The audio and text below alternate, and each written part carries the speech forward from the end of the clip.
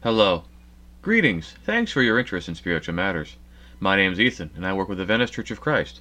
We're disciples making disciples on the west side of Los Angeles. In 2 Timothy chapter 3, Paul says the following to Timothy. But as for you, continue in what you have learned and have firmly believed, knowing from whom you have learned it, and how from childhood you have been acquainted with the sacred writings, which are able to make you wise for salvation through faith in Christ Jesus.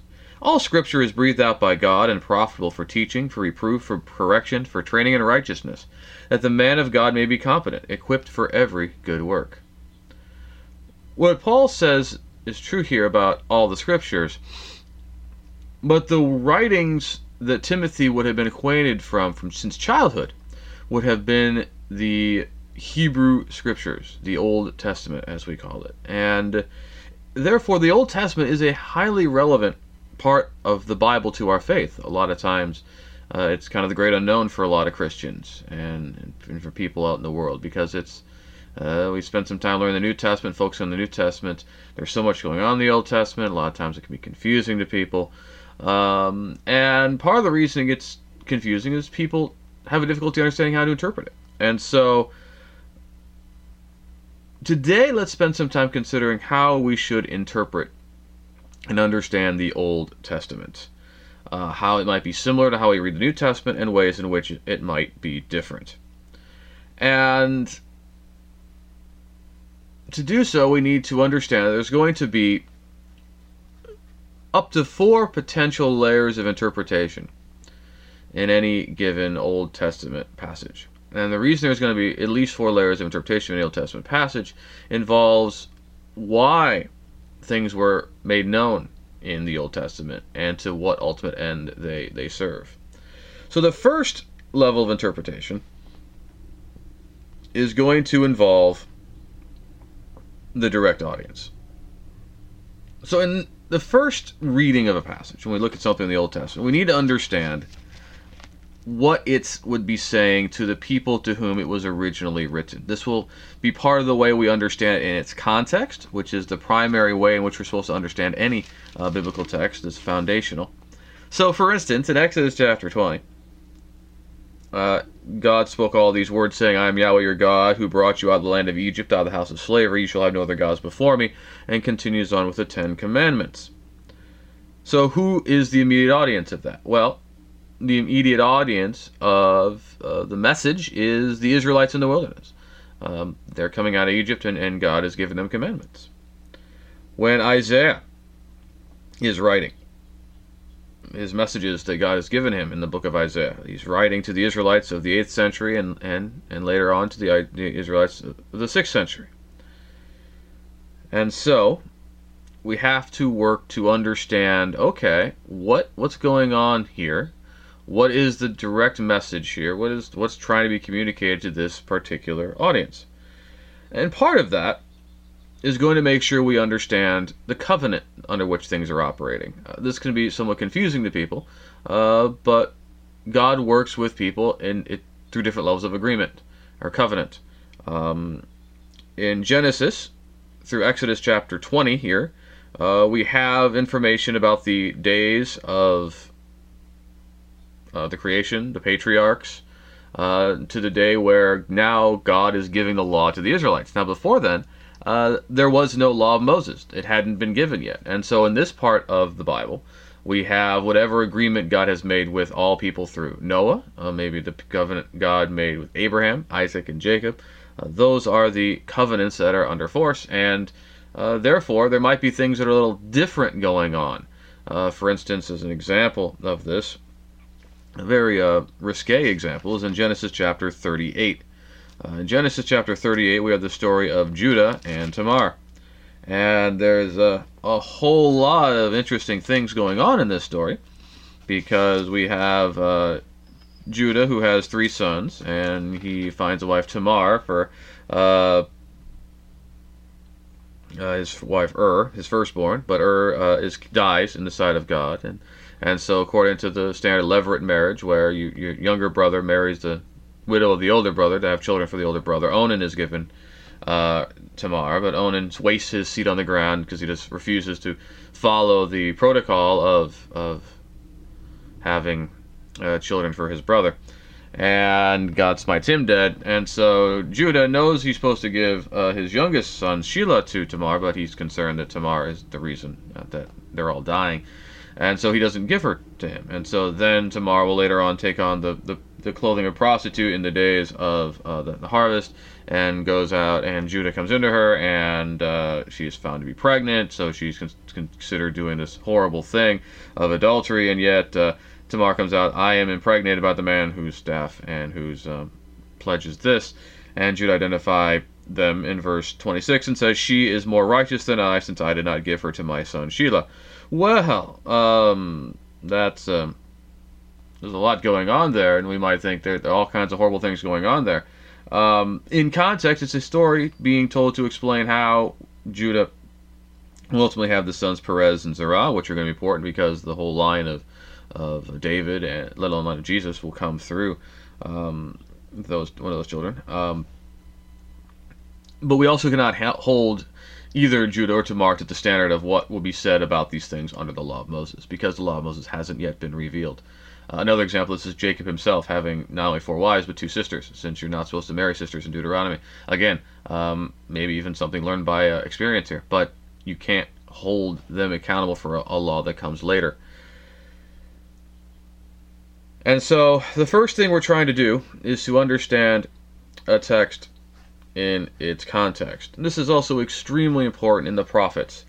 A lot of times people will go interesting and crazy with their interpretations and nuances of what the prophets must have meant.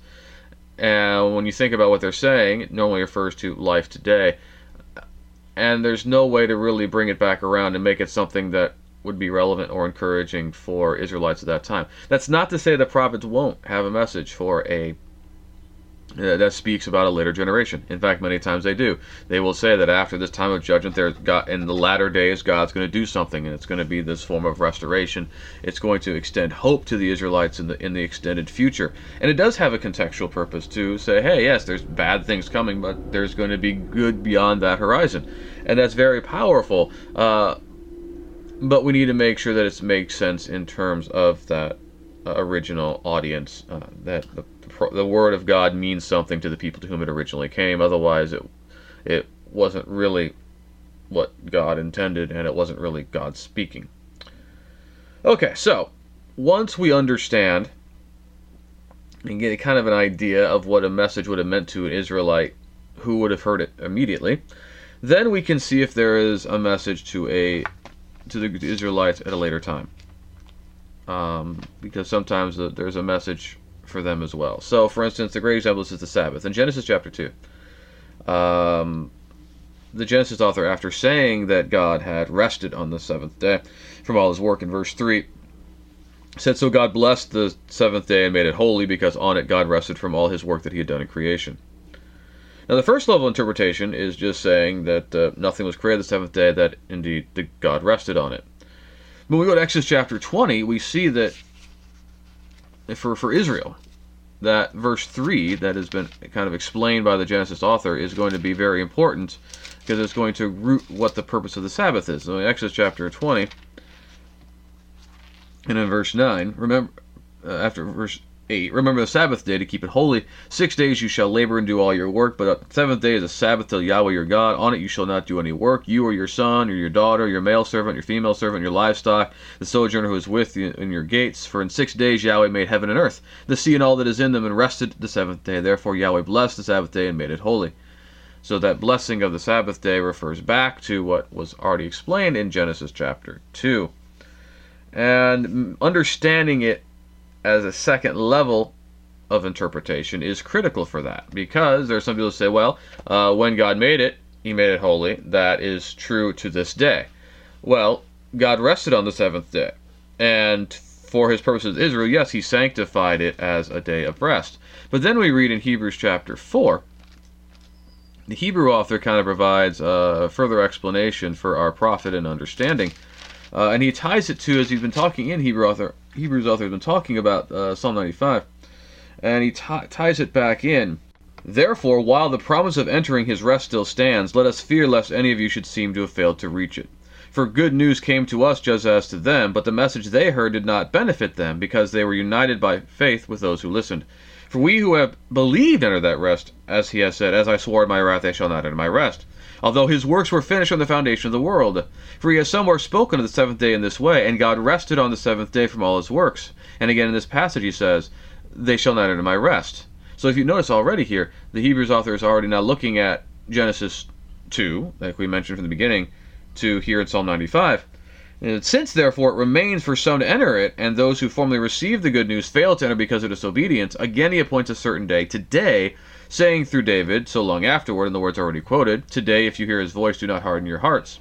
For if Joshua had given them rest, God would not have spoken of another day later on. So then there remains a Sabbath rest for the people of God. For whoever has entered God's rest has also rested from his works as God did from his. So the Hebrews author's whole point here is that if that one rest were the full sufficient rest, he would not have said later, They shall not enter my rest. So he's pointing out here that yes, God rested on the seventh day. Yes, he sanctified it. He sanctified it for Israel. So what is being said there about blessing the seventh day as a holy day is for Israel. That the true Sabbath is a one where, just like God, one rests and does not work again.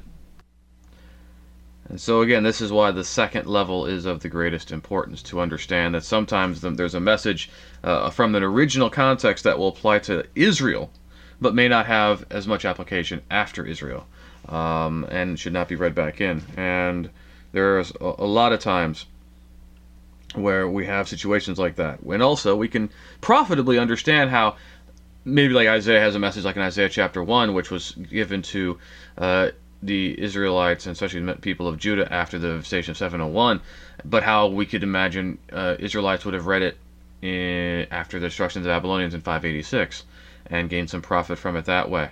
And also, by the way, especially with the Psalms, everything that we're mentioning here absolutely has great relevance to the Psalms. Every Psalm should first be understood, okay, what would this have looked like and meant first for instance, Israel when the Psalm was composed, especially if it's a Davidic Psalm. What's going on here? What has David tried to give the people of God a voice to say here? What would later Israelites look and see it in it? A very valuable way of understanding these particular passages. So again, the first level of interpretation, Israel is exploring what it means in context to whoever it was spoken to originally. Then what would it mean for later Israelites? And by later Israelites, we mean anybody who comes later. So depending on the passage, that could be a very long period of time. It may be a very short period of time. And now we have what will be the third layer of interpretation of a passage, where there are references to the Christ. In Luke 24 and verse 27, Jesus says that he has fulfilled all the things in the law and the prophets and the Psalms that were written of him. In Acts 17, in Acts 18:28, Romans 1, 2 through 5, we have examples where Paul will use various Old Testament scriptures to demonstrate that Jesus is the Christ. And therefore there are absolutely important and powerful references in the Old Testament to Jesus and how he is the Christ and what God is accomplishing in him. In Acts chapter 8, verses 27 through 39, when Philip is preaching to the eunuch, he starts with Isaiah 53 and explains how the Christ is the suffering servant, no doubt. And so we can see Jesus referred to in the Old Testament in types and in prophecy. So in types, a type refers to a shadow or a substance, something like we see in Colossians 2:17. So in 1 Corinthians 10 and verse 4, the rock that followed them was Christ. There's a spiritual reference there. A lot of the great people of the Old Testament are seen as types of Christ. And in fact, Jesus will deliberately evoke these people in his message and in his life and his service. So Moses is the leader of the people and gave the law, and Moses is a type of Jesus. In Deuteronomy 18:15 through 19, in fact, Jesus is the prophet like Moses, who would come and give the people the message of Yahweh. And Jesus very deliberately styled himself on that. Elijah and Elisha are prophets who do signs from God, raise the dead, And we can understand why a lot of people would have thought that Jesus was an Elijah or an Elisha. We can also see why he was a Jeremiah, with the way he indicted the people for their sins and promised devastation of their temple yet again. All of these, we see the evocations, we see the ground upon which Jesus would stand set forth here in their lives and their example. And we can see how Jesus is the ultimate fulfillment of all that they stood for and all they were trying to do for the people of God. And the prophecies, of course, represent a prophet's foretelling of the circumstances of Jesus. Of this, Peter speaks very eloquently in 1 Peter chapter 1, when he says that concerning the salvation, the prophets who prophesied about the grace that was to be yours searched and inquired carefully, inquiring what person or time the Spirit of Christ in them was indicating when he predicted the sufferings of Christ and his subsequent glories. It was revealed to them that they were serving not themselves but you in the things they have now announced to you through those who preach the good news to you by the Holy Spirit sent from heaven, things into which angels long to look. And so what Peter does very well there is these prophets would love to understand this, but they were not given the key to understanding. They were able to prophesy as they were able, but they were not given the full story. So Isaiah was told that there would be a virgin who would give birth to a child, and the child would be the Emmanuel child in Isaiah 7:14. Now, in context, in Isaiah 7:14, that's the child eating would eat milk and honey before he would know to choose the good and refuse the evil. That within 15 years, the enemies of Judah would be devastated and no more, and prosperity would return to the land. That's the whole point there in context. That's what it means there for Ahaz. A great example of the different layers that we're talking about. But yet, that child is not Emmanuel in the sense that Jesus is Emmanuel, since God is God and Jesus is God in the flesh. In Micah 5 and verse 2, the Christ would be born in Bethlehem. In Isaiah 53, he would suffer and die. And in Jonah, in Hosea 6 and verse 2, he would be raised on the third day. So, we see that there are a lot of things that Jesus would do that are said in the Scriptures, either through an allusion of what God's doing in Israel, or the story of Israel, or through direct prediction of the one to come will be this way. A whole range and gamut of things there to demonstrate who Jesus is, what he's about, and how it would all go down. And it was not understood by anybody until it was all put together after his death and resurrection. This is the mystery that has now been made known to us, as Peter talks about, and Paul talks about a little bit in Ephesians chapter 3 as well. So yes, this is how the Old Testament can be the schoolmaster that Paul talks about in Galatians 3:19-25 to lead us to faith in Christ, is because we see the story of Israel, we see how God worked with Israel, and we see how Jesus is the embodiment and fulfillment of that Israelite story. So so far we've seen looking at an Old Testament passage the way it would look to the original people in context. We've seen that we should look at how it would refer to Israel, where later Israelites could understand it. We've seen how it may have reference to the Christ. And now, finally, the fourth level of application would be, what can we gain from the passage in terms of our own faith? And what can we apply? And there's a balancing act here, because we have to keep two things in mind that are both true. As we saw in 2 Timothy chapter 3, the Scriptures could make Timothy wise to understand things, and they were able to be profitable for correction, for reproof, for training in righteousness, that the man of God could be equipped for every good work. And yet, we also see in Ephesians 2 that Jesus took the law, which was the thing that was dividing people, the law contained in ordinances and things of that nature, and kind of created this division between Jew and Gentile, and he took it out of the way on the cross, which is also seen in Colossians 2:14-17. In fact, the Hebrew author in Hebrews 7-9 will go through this extended discussion of how you have to have a change of priesthood, like from Levi to Melchizedek, which is he's seeing in Jesus. You have to have a change of law. And he goes through to show that there's a new covenant acted on better promises in Jesus than the old covenant, that therefore is not enacted on as good of a promise, which he also goes and shows in detail in Jeremiah 31 is the case.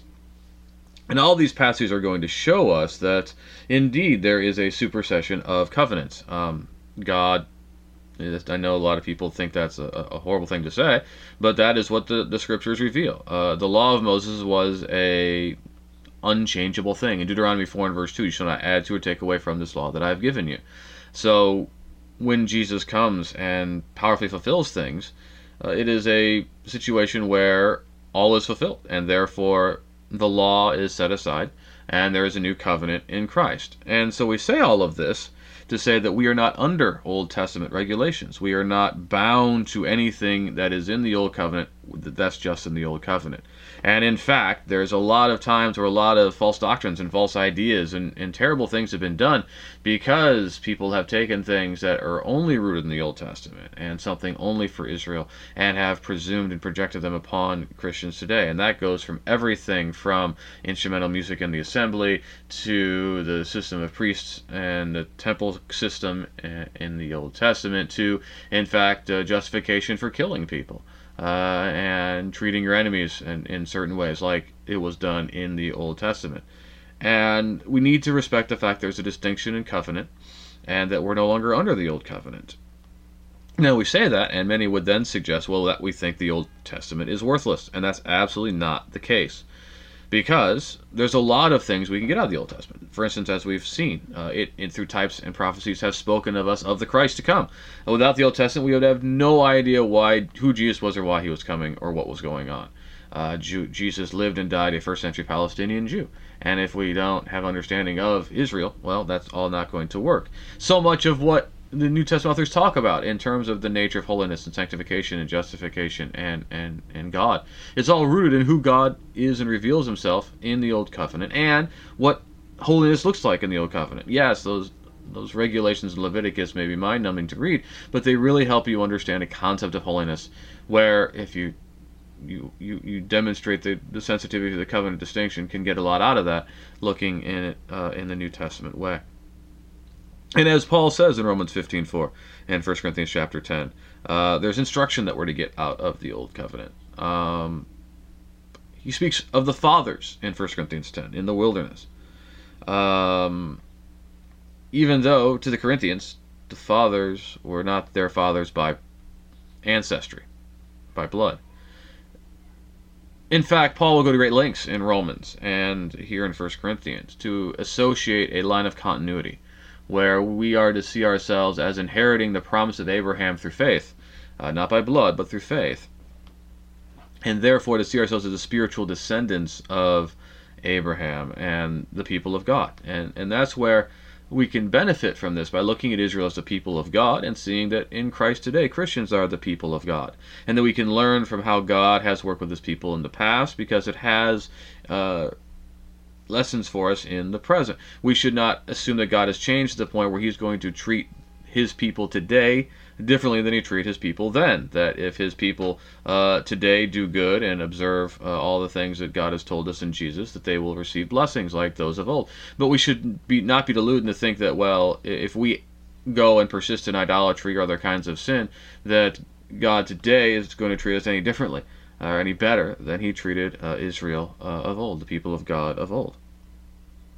And that's exactly Paul's point in 1 Corinthians 10. Look at how they committed idolatry in the wilderness. Don't follow that example of disobedience or you will have the same consequences. So there's all kinds of great stuff that will go on that you can learn about in the Old Testament that can really benefit faith today. Hey, you think somebody's being nitpicky when they make changes, about condemning changes to the way God has told us to do things. Well, look at the little small subtle changes Jeroboam the son of Nebat made in the service of Israel. Different location, different type of statue, different days, different type of people, and yet that persistently condemned Israel for the rest of its time as a kingdom up north. What about fixing yourself in a lot of ways, but leaving a few things unaddressed? Well, Jehu in 2 Kings 9 through 11 is a warning about that, where he got rid of Baal service out of Israel, but since he still persisted in the sins of Jeroboam, son of Nebat, his lineage will not continue forever. These and a lot of other examples will help teach us. And it's not just a negative, by the way. A lot of times we go to the Old Testament and see, don't do things like they did. But there's also examples of hope. And there's hope that can be gained in the Old Testament. And that's where we have Hebrews 11, the men of faith.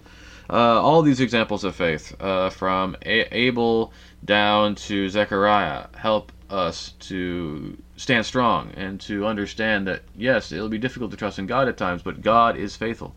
And he is worthy of our confidence and acceptance.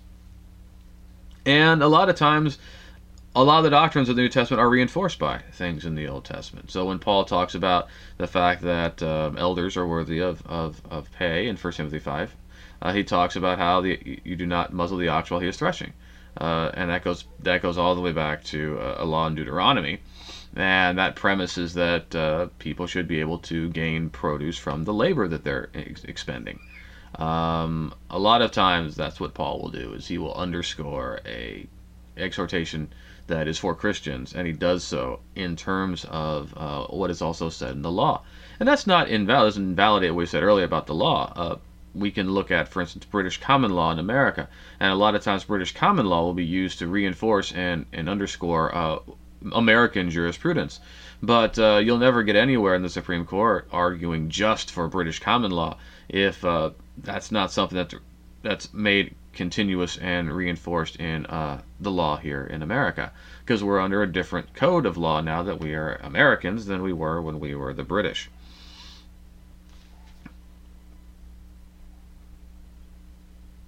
When Paul will talk about women's roles in those controversial passages, 1 Corinthians 11, 1 Corinthians 14, 1 Timothy 2, it's important to note that in all those times he goes back to the issues in the creation in Genesis 1, 2, and 3. There's a continuity there in the way that he's understanding something. And, of course, the big example is Jesus himself in Matthew 19. When asked about divorce, he appeals all the way back to Genesis and establishes from Genesis God's purpose, and saw how the law was kind of the hardness of heart of Israel there. And so we can even see there where there's some discontinuity going on, and the reason for that discontinuity. And that trips people up sometimes, but it's there and explained for us for reasons. And that's why it's always important to let the text explain itself, and to let Jesus explain himself, and not force Jesus to fit our dogmas. No, we need to understand the text the way that Jesus would have us to understand it. So yeah, there's a lot of stuff in the Old Covenant that can even help us understand why things are the way they are here in the New Covenant. But the reason that we do something as Christians is always to be grounded in New Testament authority. If there is something in the Old Testament that highlights it, we can add that in as well for understanding and edification. But it has to be established from New Testament grounds. So the Old Testament is not worthless at all. It is a treasure trove of great information to help us understand who God is, who we are, why Jesus is the way he is, and what Jesus is looking for. And we are foolish, and we are really deprived in our faith and weak in our faith if we are not reinforcing it and benefiting in it by good exploration of the Old Testament.